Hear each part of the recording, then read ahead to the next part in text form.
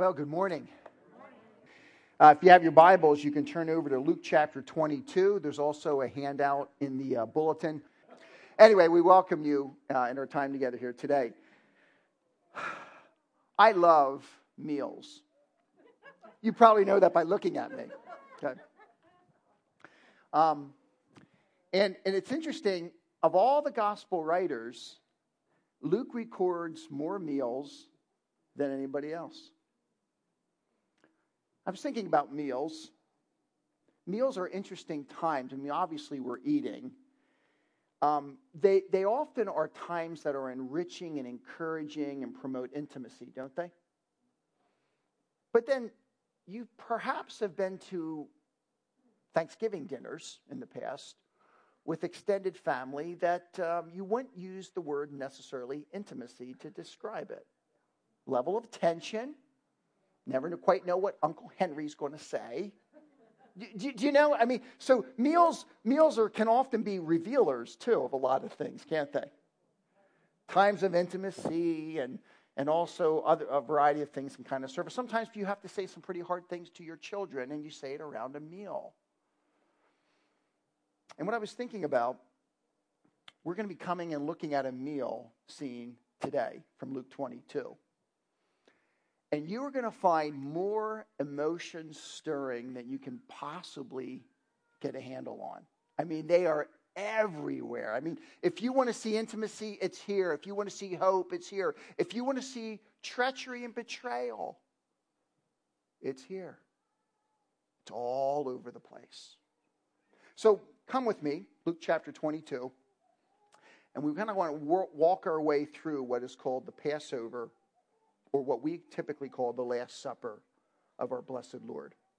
The Bible says this in Luke 22, verse 1. Now, the feast of unleavened bread, which is called the Passover, was approaching. And in antiquity, there were technically two different feasts, but they were jutted right up next to each other. Passover would just lead right into the unleavened bread. And the chief priests and the scribes were seeking how they might put Jesus to death, for they were afraid of the people.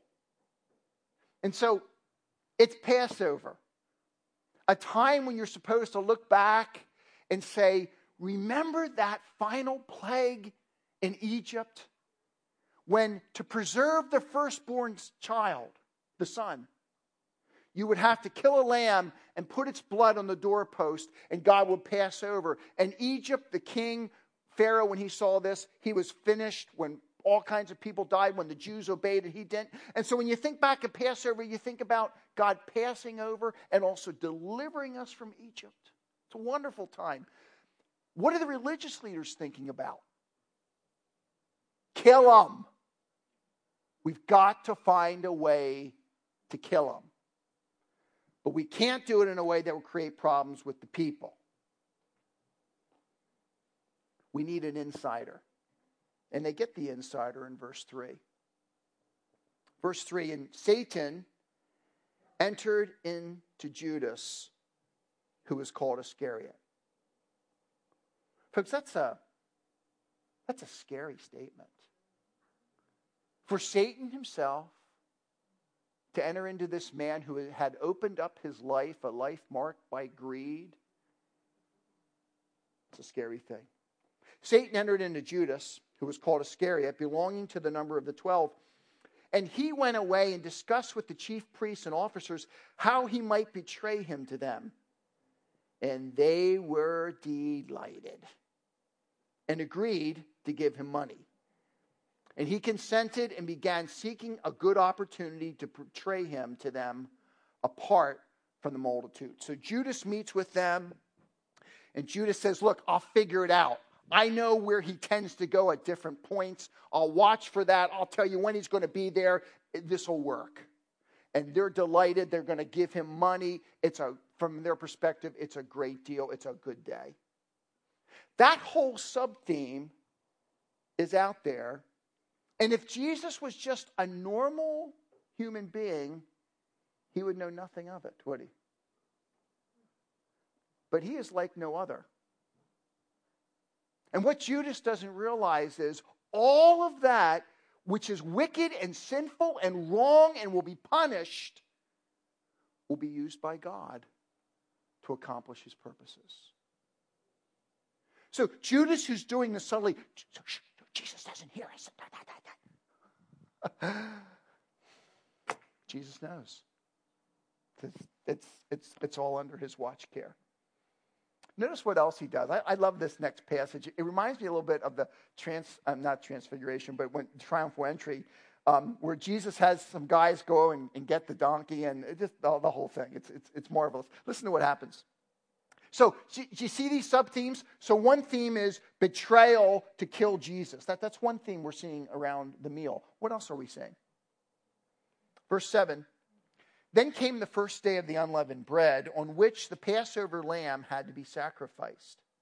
So this would be Thursday of Passion Week. Jesus would die on Friday. And what would happen is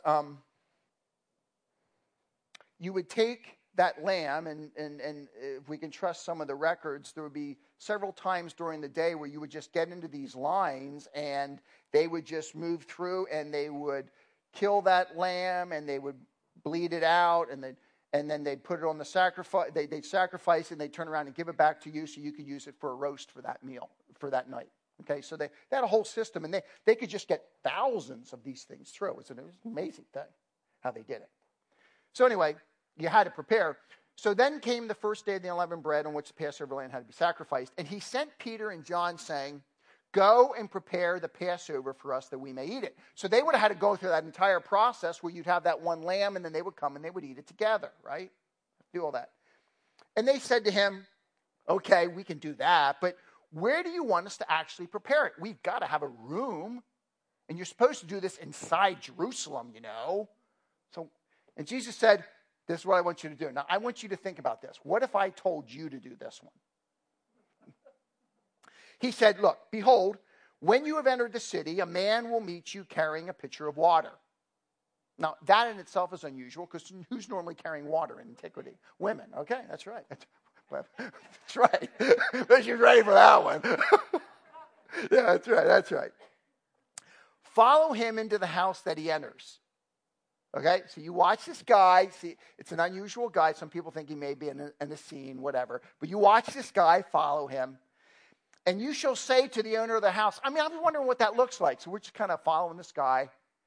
He goes into the house. We walk into, "Hi, I'm Peter.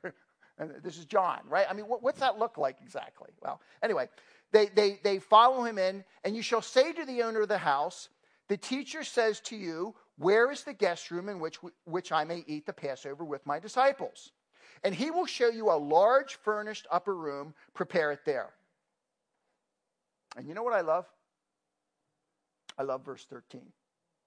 They departed and found everything just as he had told them, and they prepared the Passover meal. But wouldn't you be a little bit nervous? You know, like, what if we find the wrong guy? I know a lot of guys don't do this, but... And, you know, a little embarrassing, like you walk into the house and you find, oh, wrong house. You know, we don't even have an upper room here. Okay, whatever. You know what I mean? I mean, but what I love about these guys is they just obey. And what they find, again, while there's this subcurrent of betrayal and hatred against Jesus Christ, our blessed Lord is in total control. Well, where are we going to go? You go through the system. And when you get to the upper room, you lay out the food, you lay out the wine, you do all the stuff. It'll all be prepared. It'll all work out if you just do what I told you to do. And they do. Which brings us to verse 14. "And when the hour had come, he reclined at table, and the apostles with him." Can I just do a short aside with you? And look, I don't want to get into this in great detail. Last year, the Matthews kind of coordinated for us, and we had like our Passover meal, which was wonderful. If we could put this up, Mark. Let me just talk it through, and then what I've done is I put in red the verses that we're going to find here in Luke chapter 22, because it can get a little bit confusing. But as you try to put some of this stuff together, and there's a little bit of debate on some things, but this is generally accepted. What the Passover meal would tend to go through this system. First of all, there would be a blessing, and the first cup of wine would be taken at the Passover meal. And somebody would say something like, I bring you out. Then there would be the actual serving of the meal. They wouldn't eat it yet, but they would put out the unleavened bread, the herbs, the greens, the stewed fruit, the roast lamb, and everything was symbolic. Whether it talks about simplicity or the hardship that they went through, everything meant something. Okay. And then the youngest son was supposed to ask a question. Now, that doesn't actually happen here at the Passover meal because there's no boys there. But normally, why is this night different from other nights? And then the Passover story would be retold at that point.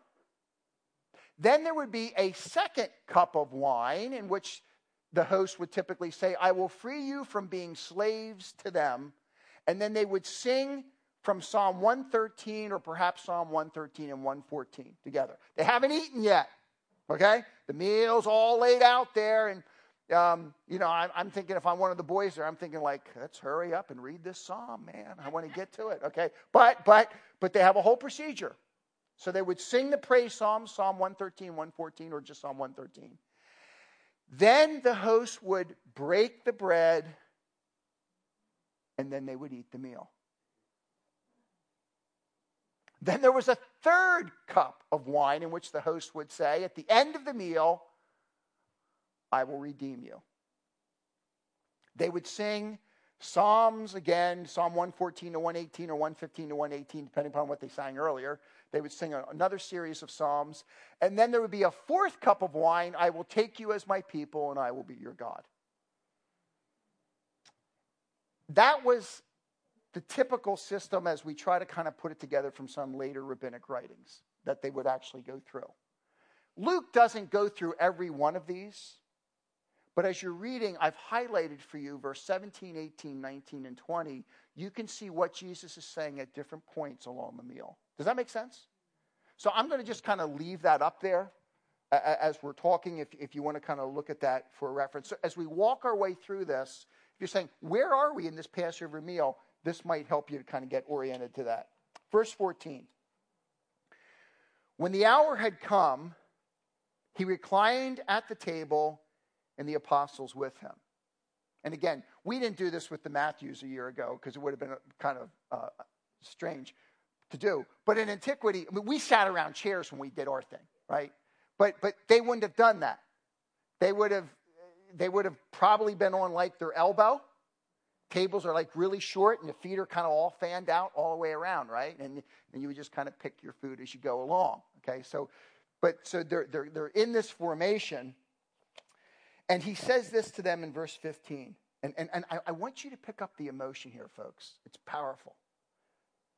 He said to them, I have earnestly desired to eat this Passover with you before I suffer. Man,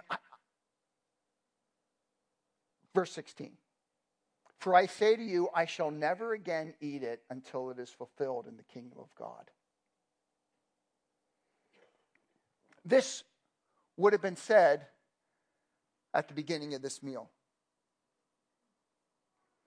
Jesus is doing something incredible. They are together eating this Passover meal, and Jesus is saying, guys, I am going to suffer. After this meal, I am going to suffer. And I just want this moment with you. This intimate time. I just earnestly desire it. And I want you to know something. I'm going to have this meal with you. I'm going to suffer. And I will not eat with you in that setting, in that unique way, again, until I come back and set up my kingdom. What are you thinking about as a disciple about this point? I mean, you were thinking you were just getting the Passover meal set. Jesus is turning the whole thing on its head, isn't he? He's going to so transform that we don't call it the Passover as Christians. What do we call it? The Lord's Supper.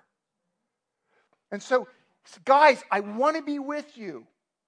I'm going to suffer, and that suffering, which is symbolized by what I'm going to talk to you about in just a minute, is going to change everything. And because I'm going to suffer, I will one day come, and we will have beautiful, perfect fellowship, the marriage supper of the Lamb in the future.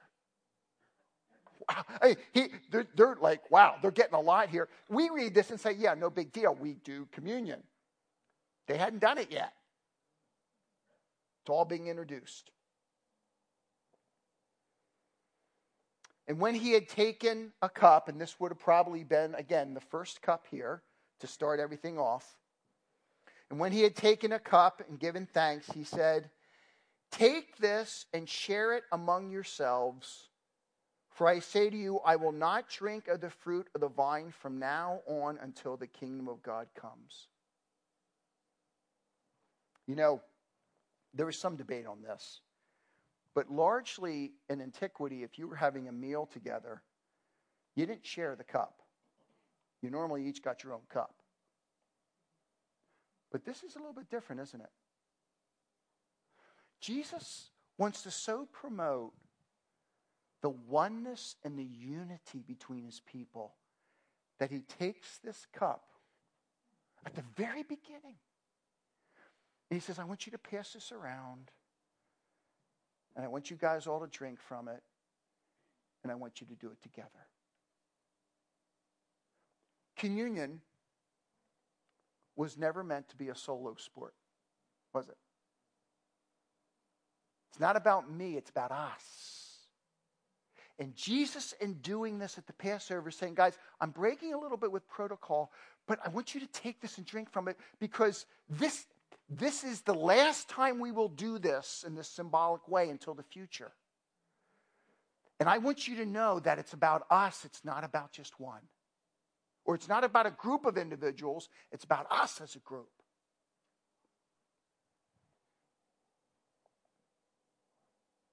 Verse 19. When he had taken some bread and given thanks, and folks, this would have been here then, the breaking of the bread right before they actually eat the Passover meal. Okay? And when he had taken some bread and given thanks, he broke it. He gave it to them saying, now this one is brand new revelation for them. He takes the bread, and they're not just breaking it to eat it. In breaking it, he's saying, I want you to know that now, whenever you break the bread in the future, you will remember that this is all about my body, my life, which has been broken. I who will suffer for you. This is my body, which is given for you. Listen to this. Do this in remembrance of me. Where is Jesus? It's right there. I mean, how are they reeling it? I'm trying to think myself. I'm thinking like, okay, we got the Passover meal. All right. All right. Jesus just told us he's going to suffer. Okay. And we've heard it before, but here we go again. There's a kingdom coming in the future. And this is the last time he's eaten this thing with us. What? Okay, I'm reeling on that. All right, let's get to the meal. Okay, he gets up again. And now we break the bread and we break the bread and we pass it around and we understand the simplicity that it's teaching. And all of a sudden Jesus breaks it and says, I am going to die for you. So when you do this in the future, when you take the bread, think about my body, which has been broken for you. Do this in remembrance of me. Well, Jesus, you're still here. Jesus is saying, yeah, but I'm leaving. I'm going to suffer. I'm going to die. I will resurrect. But then I'll be ascending. And guys, what I'm telling you now, I want you to do not in remembrance of the Passover, but in remembrance of my suffering. For all of the Old Testament period of time, folks, whenever you want to look back to some great event, you would go back to the Passover or to the crossing of the Red Sea, and you would just always go back. That's our event. That's our event. Can you imagine if Jesus wasn't the Son of God and he was saying this stuff? He would be the biggest egomaniac that ever lived. Or the Son of God. I go with the second. Because now, when you look back, you don't look back to Passover anymore. You look back to a time when I suffer and my body was broken for you. So they ate the meal. Would you like to know what the conversation was around that meal? Well, we actually do know some of it from John 13 actually. But they ate the meal. And the Bible goes on to say this. Look at verse 19. Oh, I'm sorry. When he had taken bread, he said, he broke it. This is my body which has been given for you. Do this in remembrance of me. Verse 20. And in the same way, he took the cup after they had eaten. Probably means then, they've broken the bread, they've eaten the Passover meal. You see the third cup of wine? So Jesus stands up with that third cup of wine, but now he's going to teach them this represents something. When you look at this, don't look back to Passover anymore. You're going to look to something very, very different. Look at what he says. In the same manner, he took the cup after they had eaten, saying, this cup, which is poured out for you, is the new covenant in my blood. Brothers and sisters, in the Old Testament, when blood is poured out, it speaks of atonement and redemption and hope. So they're picking up this third cup in which you would say, I will redeem you. And Jesus, can you see that? Picking it up. And maybe he also said this too. I don't know. Can you imagine if he said, I will redeem you? Because this cup represents my blood, which will be poured out for you in sacrifice. And it's not any old covenant.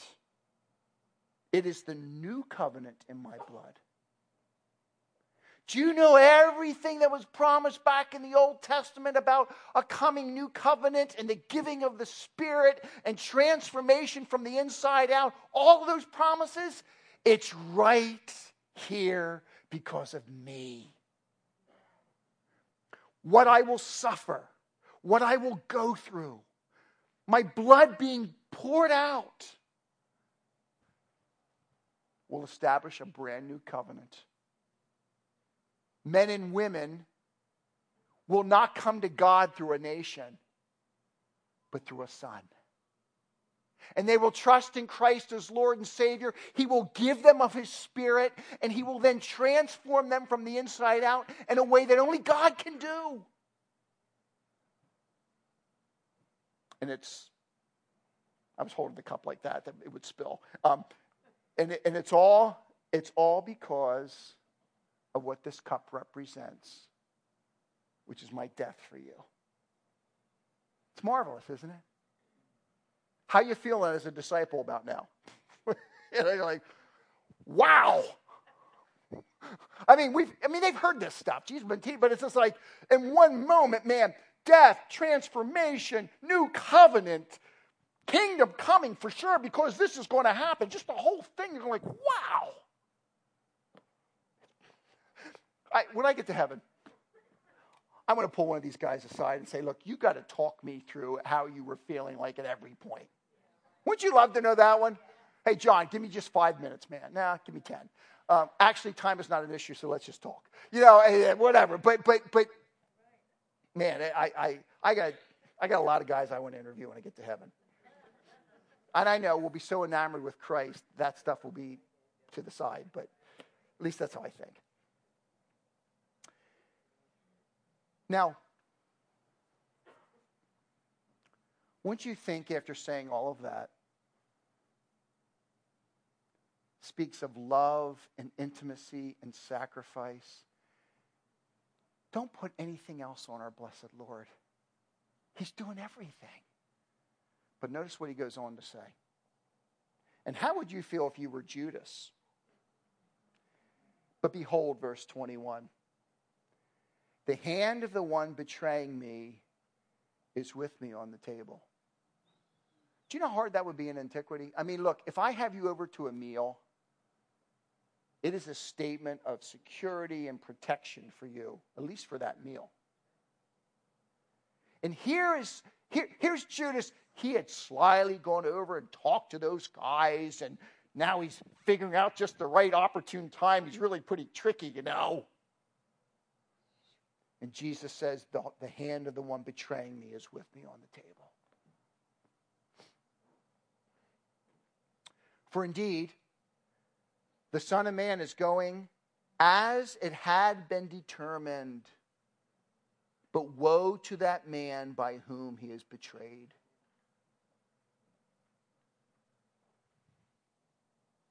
Had God planned from eternity past that Jesus would die?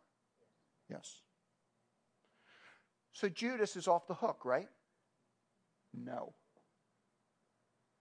We have perfect interplay between a sovereign God who knows exactly what's going to happen, and that will not stop his plan. It will actually be a means through which he accomplishes his plan. So we have God's sovereignty at one hand, and we've got man's culpability and responsibility on the other. And they are all perfectly wedded together. When Peter in Acts chapter 2 is preaching to the Jews, he says the exact same thing. He says, you have done this to Jesus Christ. Because of that, there's judgment. But it was all by the predetermined plan of God that his son would die on the cross that you could go free. It is divine sovereignty, human responsibility, all meshed together so that man is responsible, but God is in control. They began to discuss amongst themselves which one of them it might be who was going to do this thing. And we'll get into that lively debate next week. But what I want you to see is this. When you think of Passover, you should recall that it is a time of incredible betrayal. That as Christ is giving his all for his men that he loves, one of them has betrayed him. Doesn't keep him from loving that man. But that hurts. And the Passover meal has now been transformed, as the Apostle Paul will tell us in 1 Corinthians 11, it has been transformed into what we call the Lord's Supper. And so Paul largely quotes from Luke's account, specifically says, do this in remembrance of me. And this is what I want you to think about. Paul will say the same thing. Do this until I come. So when we practice the Lord's Supper, which we're going to do today, there is always a looking back and a looking forward. Always. We always look back to the fact that our blessed Lord has established the new covenant by his death, burial, and resurrection for us, right? That, though, is a guarantee of what is to come. The one who has done that will one day come back, and we will all bask in the best feast and meal that you could possibly imagine. I mean, you can think in your mind about the best meal you've ever had. And I can go back and think about some restaurants like saying, that was one of the best meals I've ever had in my life. This will trump everything because of who is there. And we will bask in his glory and his presence, this coming king, in a way that we just experience intimacy. And it's going to, I don't even know how to describe it because I can't. It's going to be so good. And Jesus says, every time you do communion, look back. Thank you, Lord. Look forward. Yes, come, Lord. And in the process, we're going to tell as many people about how wonderful he is. And that's what we do.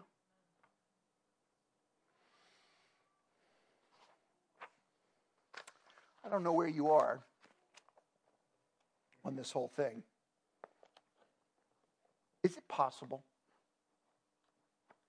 that you're here with us today?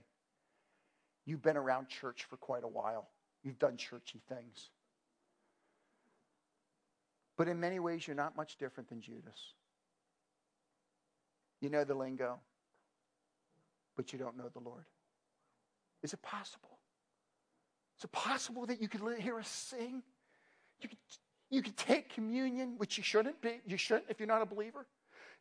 Is it possible that we could have Judas-like people in the most intimate expression of thanks to God? Yeah, it is actually. And our great prayer for you is that you would just respond to the working of the Spirit in your heart. Come to the cross and find Jesus for the first time. But for believers, I hope what we're going to do here in just a few moments is an old hat. I hope you will take time to think of what your blessed Lord has done for you. The physical death of Christ on the cross, folks, was awful. You know, the Romans had really designed crucifixion. Well, they didn't design it. They took it over from the Phoenicians, and there's some debate where they got it from. But the bottom line is this.